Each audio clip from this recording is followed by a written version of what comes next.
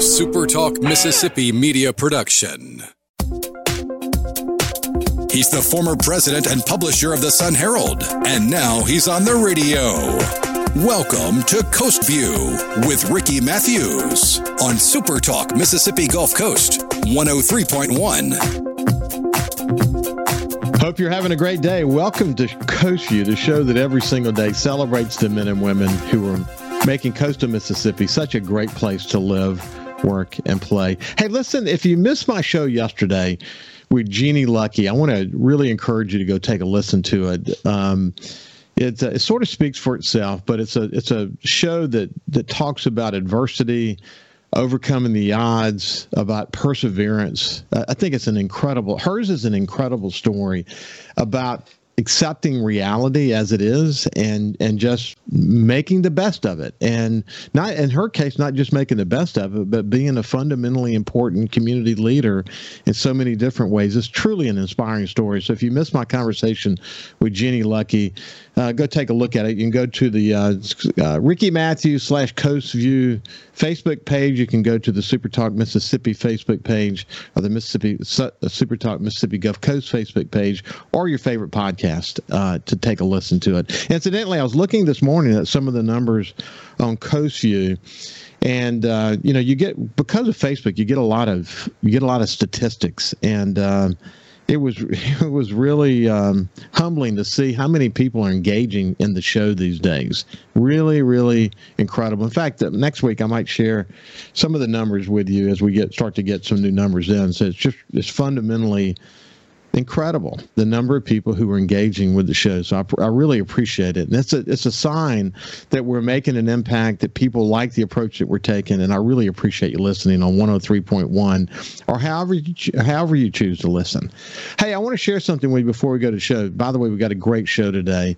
I found this wonderful piece about overthinkers on Motivation, the Fuel. It's called Motivation, the Fuel. It's just a site. And it said the 10 facts about overthinkers. And, I'm a bit of an overthinker. A lot of people listening to this show might be overthinkers. And if you're not, people who are. But I just thought it was pretty powerful. And here's what it said. Number one, when they're sorry, they're really sorry and hope you accept their apology. Number two, they can't sleep at night if they make the wrong choice. It doesn't matter the choice. Every choice is important to them. Number three, they're not insecure control freaks. They just think a lot. Number four, they can't let anything go because if they understand it better, they can change the outcome. I like that one. Number five, they have high expectations. They're very hard on themselves and they expect a lot from others. Number six, they're indecisive, but once they decide, you cannot change their mind. Boy, that's definitely true. Number seven, it's really difficult for them to live in the moment. They always worry about what's going to happen next. Number eight, they always try to be on time and prepare, and usually have more than one alarm clock set. I've heard that before. Number nine, overthinking doesn't make them crazy. They just think more than the average person. And then lastly, and I think just probably the most important, they know relationships can be challenging as they put added meaning behind anything that is said to them. Okay. And then at the end of the day, this is, I think, really important. But once they love you, they will always love you. Now, they're very committed people. I think that's terrific. If you're an overthinker, you probably related well to that. If you know an overthinker, it might give you some insight to how that person thinks. Okay, so now let's shift gears. I'm delighted, actually, today to have a district attorney, Crosby Parker, joining me today. He's responsible for cases in Harrison, Hancock, and Stone County. And I've been looking forward. I've been trying to get our calendars in sync for quite a while now. And I'm just looking forward to this conversation today. So anyway, without any further ado, Crosby, how you doing, my friend? I'm doing outstanding. Very excited to be on this morning. Hey, listen, we saw each other. Now, look, we have a mutual acquaintance. My brother-in-law, Peter Bohanovich, has been saying to me for quite a long time why haven't I had you on my show yet? And I told him that we've been working to try to make that happen, but he thinks the world of you, and your family. And I finally got a chance to meet you at the One Coast Awards, and it was a pleasure to finally get to meet you in that scenario. But the fact that you're close to Peter, I will not hold that against you. I'm also friends with Alan too, so that kind of rises me up, right? Both great guys, as you well know. The family is very close, and they're both brother-in-laws, but they might as well be brothers to me because that's how close we are. Hey, listen, we saw each other at the One Coast Award, and you were actually presented this year with the One Coast Award. I'm privileged to have been the person and our company, the Sun Herald, starting the One Coast Award. I think it was our 20-year anniversary for the awards. Along the way, the Sun Herald sort of handed that off to the chambers. The chambers collaborate around it now under the mantle One Coast Awards. But when I was doing it, Crosby, it was really important to me to say to people when I told them that they were winning an award this year, congratulations, enjoy the attention that you're going to get, but I really want you to focus on this, that we're going to be holding you up as an example for others, and hopefully others will be inspired by the example that you're setting to in your case, to be in public life, to give back to the community, to have had a great career in the Air Force and National Guards. We're going to talk about all that here in just a second. But to make that big decision to get into politics, which I know it's hard. It's hard, especially hard these days, and we'll talk a little bit about why that is in just a second. But you were recognizing all these things, and I think you're the kind of guy that we had in mind when we started the awards, to show people what they need to do in order to contribute to the community. But you understand that responsibility, don't you? Absolutely. When I found out that I was going to receive the award, it was very humbling. Because when you look back over the 20 years and you see the people that have been recognized, those are big shoes to fill. And what I told a couple of them when they came and congratulated me, I said, look, y'all built the plow and you've been pulling it. I just want to help out. And it just was really wonderful because, once again, you know better than anybody, we sometimes focus on the negative. That gets a lot of the clicks. But to celebrate the men and women who are actually out there on our coast making a difference, that's exciting to me. And to be part of that group, it really energized me to know, okay, we may be able to do something here, and to help collaborate with some of the men and women up there. I shared the stage with Leonard Papania. This is somebody that I've worked with, over the last decade at the DA's office. And now we're trying to take that relationship and expand it into different mentoring programs and things like that. So suffice it to say, it really did fire me up to be part of that group and to just be with all the other men and women who have been recognized. Yeah, it was a great group this year. And, one of the things, and we're going to take a step back in just a second and get back to sort of where you grew up and all of that. But while we're on this theme, it's interesting to be in the DA's role because you get to see challenges that a community has. Let's put it that way. So in so many different ways. The challenges could be crime, it could be child abuse, it could be white collar crime, it could be so many different things. And what it gives you an opportunity to see from where you're sitting is the importance of mentoring programs. For example, the Boys and Girls Club. We'll come back to that in a second. While the Child Advocacy Center is so important, the Gulf Coast Center for Nonviolence, CASA. We could go into a lot of detail about all these things, but what I often say on the show, and I go back to the first President Bush when he talked about the 1,000 points of light. After Katrina here in coastal Mississippi, we got an incredible education about what it takes after you've been hit by the worst natural disaster in American history, and long since Katrina, what it takes to keep a community like ours ticking. Is massive collaboration between volunteers of all stripes working in so many different ways with offices like yours, for example, to help this community stay as whole as it possibly can. And it takes a lot to make that work, doesn't it? Oh, absolutely. And you recognize, as a district attorney, we handle individuals who have been victimized by crime. And there's nothing that we can do to ever take that away from them. We try to help walk them through the process, hold the wrongdoer accountable, but also help in that healing process. And it can sometimes get you down. But what is so positive in my role is I also get to see a lot of heroes. I get to see a lot of people who can bounce back. And I get to see a lot of different groups that you just mentioned, CASA, the Child Advocacy Center, the Boys and Girls Club, that are working with these individuals. And I'll tell you, look, first and foremost, we're going to hold a wrongdoer accountable. But we also need to, once again, work with one another so that we can help the victims go forward and bounce back. Well, when we come back, we have Crosby Parker is the DA for Harrison, Hancock, and hang on just a second.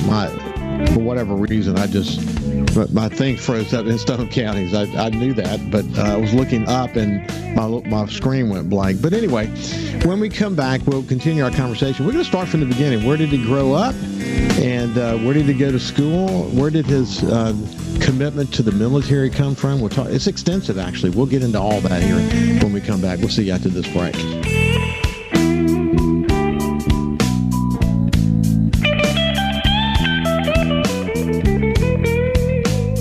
Listen live or on demand and watch episodes of Coast View on your laptop, desktop, or on your phone or tablet by going to supertalkmsgulfcoast.com. Talking to the people that help make the coast such a unique place to live. This is Coast View with Ricky Matthews on Super Talk Mississippi Gulf Coast 103.1. Welcome back to Coast View. We have Crosby Parker, the DA for the Second Circuit Court District, for Hancock, Harrison, and Stone counties. And boy, he has his hands full. We will get to that. We'll get to that shortly. As I mentioned before we went to the break, Crosby has just an incredible story about his commitment to the military. And we'll get into where that all came from here now. But why don't we start with this? Where did you grow up, Crosby? Well, that's an interesting question. I was actually born in Canton, Mississippi. I've got 2 brothers and a sister. We're all a year and a half apart. My dad started working for the Attorney General's office, but in elementary school, my grandparents had a railroad construction business up in Southern Illinois. So I actually went to high school up in Southern Illinois, but my dad was a baseball player for Mississippi State. I was the number 2 son, and he said, "You're going to Mississippi State." So that brought me back to the state of Mississippi, where I took an Air Force ROTC scholarship.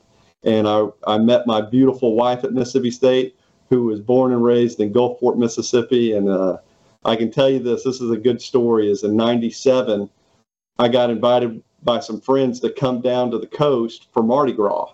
And I went to Cavaliers, and it was one of my first dates with my future wife. And at that time, I fell in love with her, and I fell in love with the Mississippi Gulf Coast. So wow. It's pretty interesting how that happened. So you went to state. What was your undergraduate degree in? I was an accounting major, and I had a pilot slot because my brother was a Navy pilot. But I found out that was a 10-year commitment, and he said, "You may not want to go that route." So I ended up taking the law school entrance exam, did well, and the Air Force allowed me to go to law school before serving my active duty time. Well, it's interesting, because I've known, I have my background is business, obviously, and had a lot of accounting in the MBA program and so on. But accounting is a good one to have, actually, when you're a lawyer and when you're in your role. It helps you sort of understand how it all works. It really was, because when you deal with white collar, embezzlement, things of that nature, it can get very complicated. And because of my undergrad degree, when I first started at the DA's office, Kono Karana and then Joel Smith kept giving me some of those high-profile corruption cases because of my accounting degree. So, and then now in my role as the DA, as you know, dealing with budgets and dealing with employees and dealing with 3 different counties and state funds and county funds, it's been a very helpful background to have.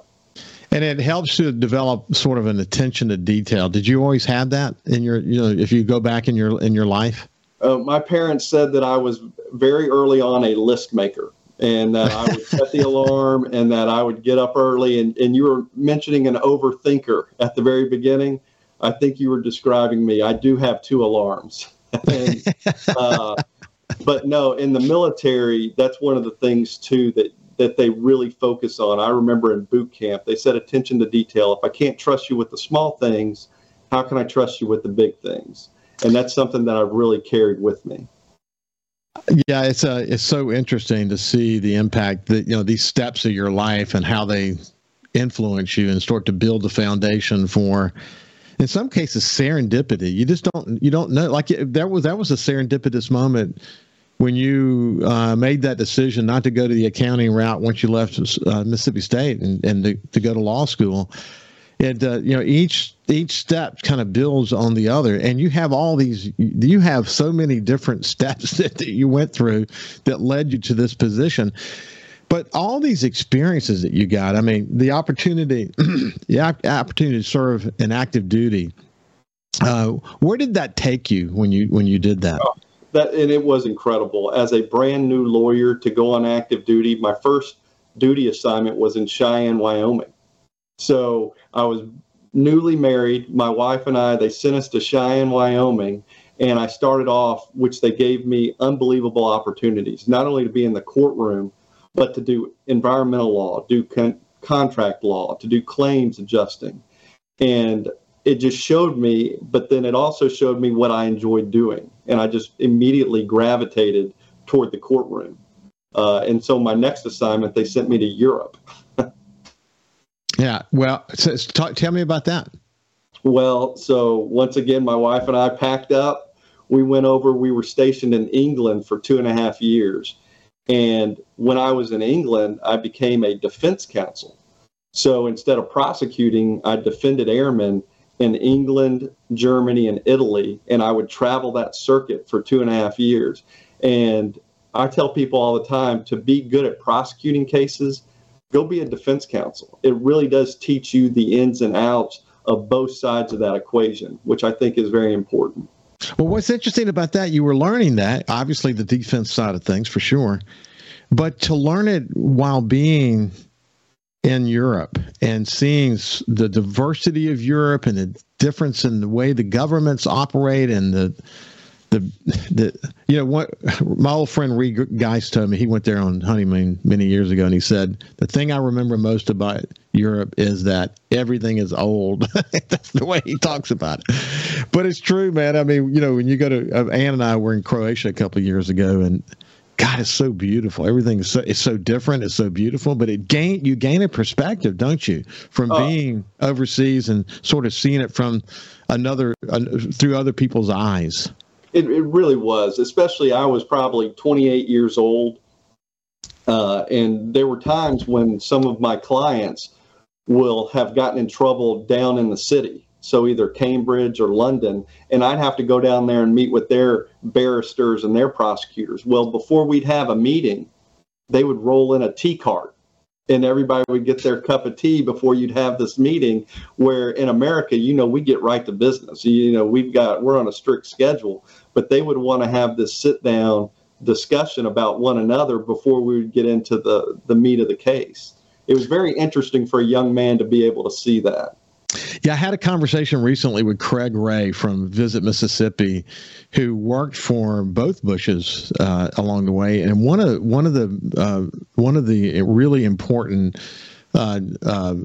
visits that he was responsible for was the first time that George W. Bush met with the Queen. And in the conversation, talked about all the formalities, all these incredible formalities. But you're right. I mean, certainly at the royal stage, there's a lot of them, but it does sort of kind of, trickle down into their culture. And it's good to know those things, though, isn't it? Oh, absolutely. And it's good, as you know, when you go into environments that you're not completely familiar with, it helps you to learn to adapt.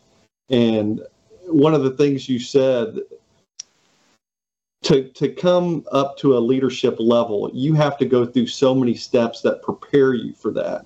In each one of them, I had a general tell me when I was just a captain, look, saw the log in front of you, do the best job you can, and then build on each of those experiences. And that's such good information. I love the way he said that. Saw the log in front of you. And I quote John Hairston all the time, who said on my show that, you don't just choose to go be president of the chamber or United Way or whatever it might be. You have to do your reps. You have to flex muscles and learn the way it works and work your way up. The same thing true inside an organization. You don't just become the CEO of the company, for goodness sakes. You gotta do your reps and hope that you can, rise to that level eventually. But I saw the log in front of you and do the best you can. That's really good advice. Well, and I'll tell you, as a JAG in the military, what was so interesting is that I had the opportunity to advise so many different commanders, from lieutenant colonels to generals. And I got to see the way that they made decisions. And that was such a great learning experience that you don't realize you're getting it when you're in the heat of the moment.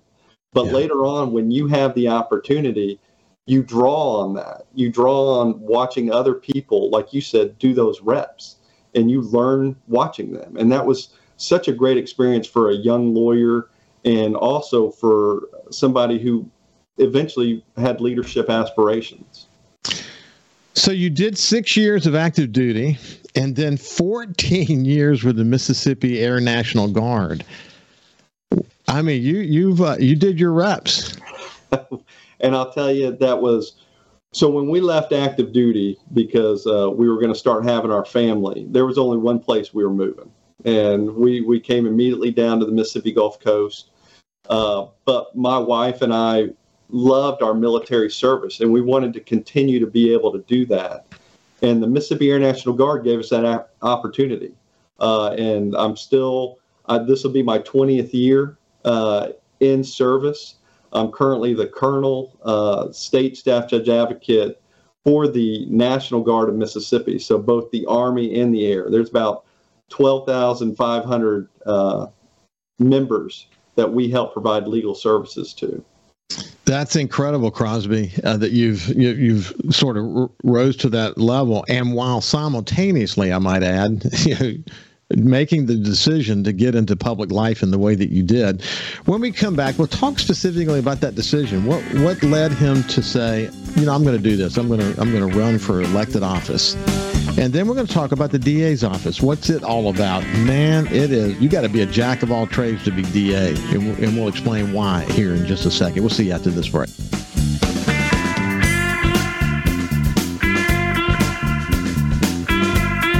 Subscribe for free to the Coast View podcast on iTunes, Google Podcasts, Spotify, or wherever you get your podcasts. He's the former president and publisher of the Sun Herald, and now he's on the radio. Welcome to Coast View with Ricky Matthews on Super Talk Mississippi Gulf Coast 103.1. Welcome back to Coast View. I'm having a terrific conversation with my friend Crosby Parker, who is a DA here in coastal Mississippi. He has a tremendous amount of responsibility, and I referred to this as we went to the break as to be a DA these days, you have to be sort of a jack of all trades, and I would say that describes the DA's office. They have so much they have to be responsible for. And we're going to get into that in a second, but where his area of responsibility is Harrison, Hancock, and Stone counties. And we'll start to kind of break up the framework here in just a second for what he's responsible for. But Crosby, when did you decide that public life was for you and that you were going to run for an elected position? Well, I'll tell you this, when I came to work at the DA's office, once again, it's one of those things that you don't realize the effect it's going to have on you. But coming out of the Air Force, my wife and I not only wanted to move to the Gulf Coast, but we wanted to be part of the community. And being at the DA's office put me in contact with so many people. And I got to try so many cases, and I got to talk to so many families of victims. And the DA's office is incredible. There's so many good men and women. We're talking 30 people. So whenever the opportunity came that Joel Smith was going to go be the Court of Appeals judge, that's when I went home and I talked to my wife and I said, look, I care about this DA's office. I care about what it does on the Mississippi Gulf Coast. And I know that this is not going to always be fun whenever you're out front. But she said, there's only one thing that we can do. Let's do it. And whenever I've gone forward with it, it really has been special. But once again, it's special because of what we do and the men and women in this office. And so that makes me want to step up and fulfill the role that I feel like I'm ready for and that I've been ready for with my military experience and my prosecutor experience. Okay, so let's do this. Let's kind of frame it all up for people who don't really understand what the DA's office is all about. Why don't we just start with the mission of the DA? I mean, essentially, if you were in an elevator with someone and had one floor to tell them what the DA's office was all about, what would you say to them? Absolutely. So the district attorney for Harrison, Hancock, and Stone County, they handle all felony prosecutions in those three counties. And when I say a felony prosecution, it could be as simple as a possession of a drug all the way up to a capital murder. We don't handle any traffic tickets. We don't handle any misdemeanors, but all felony prosecutions go through the district attorney's office. So right off the bat, I can say that you're in a really, really important position to understand where the challenges in society are. And we'll get to in a second that there's always redemption. At least usually there is some possibilities for redemption.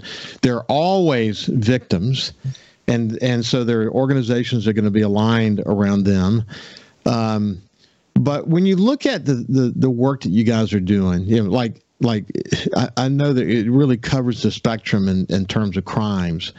But what are the crimes these days that give you the most heartburn?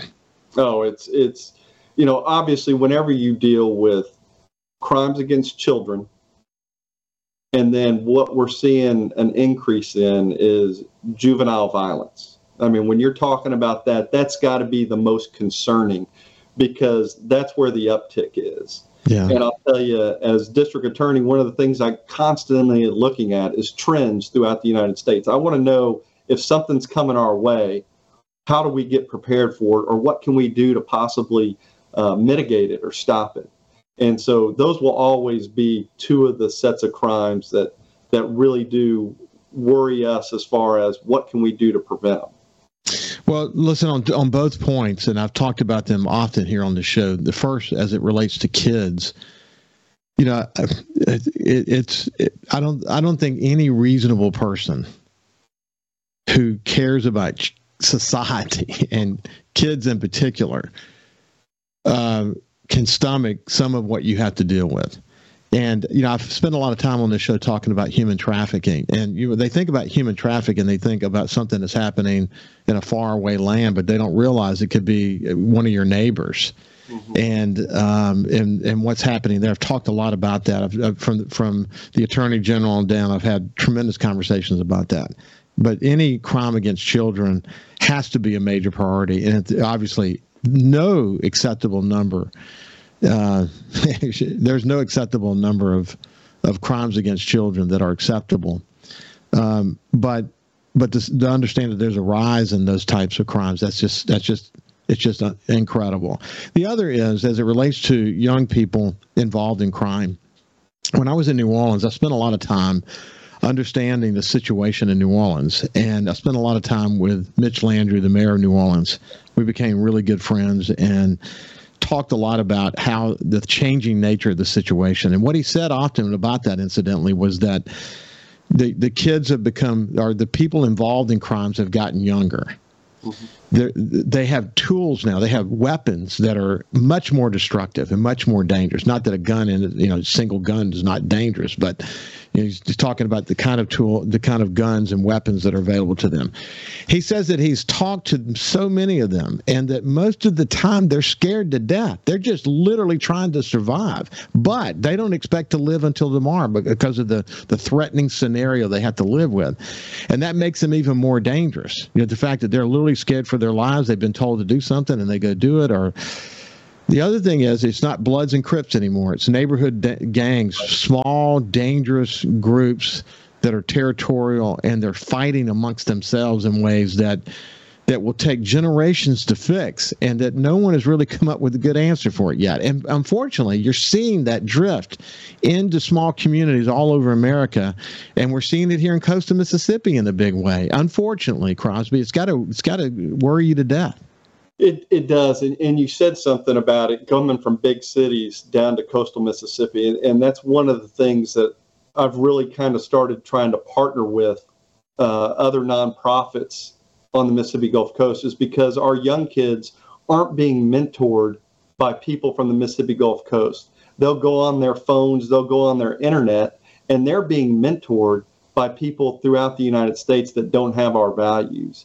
And one of the things that I'm really focused on, my wife works in an elementary school, is focusing on the 8 to 12-year-old age group. And the Boys and Girls Club and has been able to get a grant to really start focusing on that age group, because that's the age, that's your last real chance to make a difference. Because when a child gets a gun in their hands at 14 or 15, it's proven it's difficult to get them out of their hands without somebody going to jail or somebody being hurt. It's scary. The more I learned about it, the more I wanted to focus on solutions, but there are no easy solutions. It really is generational. And I think your point about mentoring is really important. A lot of the young men in particular come from households that didn't have working parents, or maybe didn't have parents at all. And it's a very concerning situation, but there are solutions, but it takes a community-wide effort to deal with it. Maybe one day we'll come back and spend more time just talking about those two issues, because they both matter to me. I think they matter to most people a whole lot, especially given the news that we're hearing these days. If you think about the structure of your office, tell me about, how is it sort of divided out, and where are your offices located? That's a great question. So, as I stated, we handle all the felony cases in the 3 counties. That's between 3,500 and 4,000 different charges every year. So we have offices in each of the major courthouses. So we have an office in Gulfport, we have an office in Biloxi, we have an office in Bay St. Louis and Hancock County, and we have an office up in Wiggins in Stone County. And obviously Gulfport, the courthouse there, that's kind of our mothership. That's where we have most of our employees. But we have 14 different ADAs spread out across those offices, and about another 16 to 17 support staff and investigators, victim coordinators, things of that to help us process through those cases. Well, how do you, as a leader, those are huge numbers, and there's no rest for the weary. How do you keep your team motivated to want to continue every single day to come in and make a difference? We talk about it on a regular basis. This is something that has to be part of our office philosophy, and that's being passionate about what we do. There's no doubt, to want to come in and handle these kind of cases on a day-to-day basis, you have to want to make a difference. And with our office, when you start there, it kind of makes my job a lot easier, because I know they want to. So now I just think about, what do I need to do to ensure they have the resources to do what they need to do. And so it takes a lot of dedication. It really does. And you see people who love their work and want to make a difference, and frankly know they can make a difference to what they do, whether it's dealing with victims, or whether it's going into the courtroom and doing what needs to be done to a habitual offender, or what there's any number of examples in all of that. Hey, when we come back, we'll have a final segment with Crosby Parker, the DA for Hancock, Harrison, and Stone counties, and we'll talk a little bit more about why does he stay involved in the community? How do all these dots connect when he's involved in terms of the work that he does? We'll see you after this break.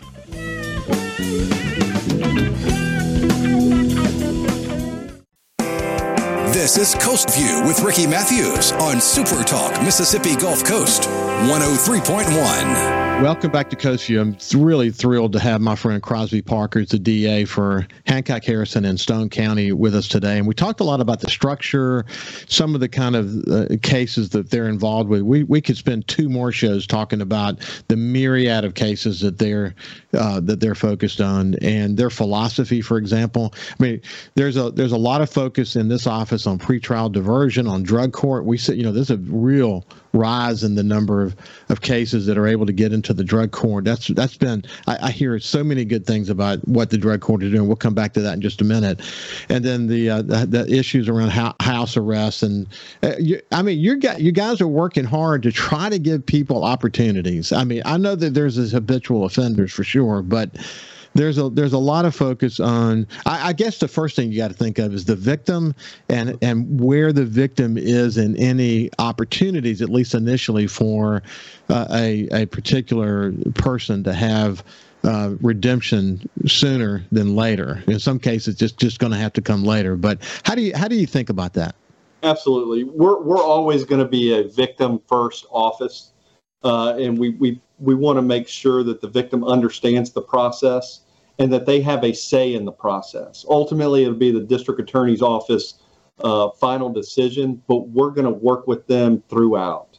And one of the things that we talk about is the defendant. Is it a child predator or a violent crime or a habitual offender? Because there's no doubt they're going to jail. That's the way that works. But if they're a young first-time offender, there may be an opportunity for rehabilitation. And that's where the pretrial diversion program comes. That's where our intervention drug court comes. And if those individuals can survive those programs, then they won't have a felony on their record, which is huge because, as you know, you get that felony at age 19, it's going to be with you at age 29, 39, 49. And so we take that very seriously. But it's those first-time offenders that are nonviolent crimes that we'll talk to the victims about it, or if it's a drug crime or something like that, we'll see if we can get them help, because that's important. The thing we talked about at the beginning of the show is that it takes a community to make an office like yours work. And so you've got your team approach, trying to understand how do you give passionate service and what that's all about. You have all these nonprofits that are out there in the community. You mentioned the Girls and Boys Club and the mentoring program that they're engaged with. I mean, listen, there's tremendous evidence that if you can get them young, I think you mentioned, from 8 to 12 is the sort of the target. But if you get to young people at that age group and you impress upon them the things that need to be impressed upon them so that as they get older, they're making the right decision, you can change a kid's life. I mean, the evidence is overwhelming in that regard. But you've got the Center for Nonviolence, which I've had on this show many times, the role that they play in helping to sort of, protect women and others. It takes a community, doesn't it? Oh, you just mentioned some of our strongest partners, whether it's Stacey Riley at the Center for Nonviolence, whether it's the Child Advocacy Center, whether it's CASA. I tell people all the time that because of the work they do, it allows us to be able to focus on prosecution. It allows us to be able to focus on getting ready for trial, to hold the wrongdoer accountable, because we know that our victims are receiving services. They're receiving counseling. They're receiving what they need, the support they need to make it through the criminal justice system, because it's not easy. It's not easy. So, Crosby, as we start to wind down a bit, when you think about your role in public life, what are you most proud of? I'm really proud of the team that we have at the DA's office. I mean, any successful office is going to tell you it's about teamwork, and the men and women that we have been able to have. And look, I can't take all the credit for that. Kono Karana did a great job as a district attorney. Joel Smith did a great job as a district attorney. I was lucky enough to be the chief prosecutor for 8 years. And so when I took over, I knew exactly what kind of office we had and what my role would be going forward. So I'm most proud of the people that we have and the mission that we can accomplish. I like the way, from Kono through Joel to you, when you've got all these cases, I mean, because even though maybe the leadership changes, the grind of the caseload and all the requirements associated with that never stops. So continuity, you just can't come into a role like you have unless it's broken, unless the system is broken. You got to fix it. You just can't come in there and shake it up. You got to. The continuity was really important, wasn't it? Oh, and you hit it when you said, look, you got to do your reps to be able to focus at the 30,000-foot view of 3,500 to 4,000 cases a year. You better know how to handle one. and that's what kind of happened. And Joel did a good job of bringing me in early and getting to see both sides of not only trying the big cases, but also helping with the leadership. And that's where I think the military really helped me also. Well, it's great to have the opportunity to visit with you. We'll have you back. I really would love to kind of drill into the issue that we're facing currently. Certainly, any issues around children and what the community can do to help is something I want to talk about. I really want to talk about this violent crime issue that we're having in the community. We just touched on it today, but it's complicated.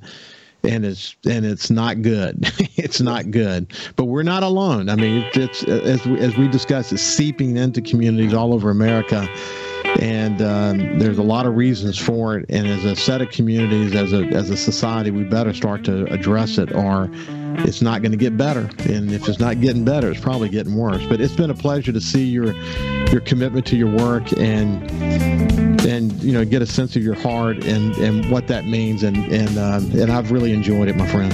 Oh, thank you, Ricky. It's a pleasure. I look forward to coming back on. You bet. So this has been Crosby Parker, the DA for Harrison, Hancock, and Stone County, and it's been a terrific conversation. I hope you have a great day, and we'll see you tomorrow.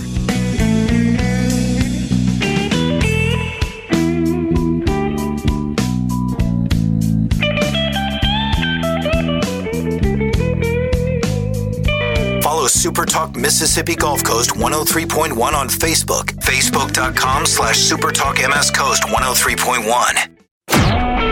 A Super Talk Mississippi media production.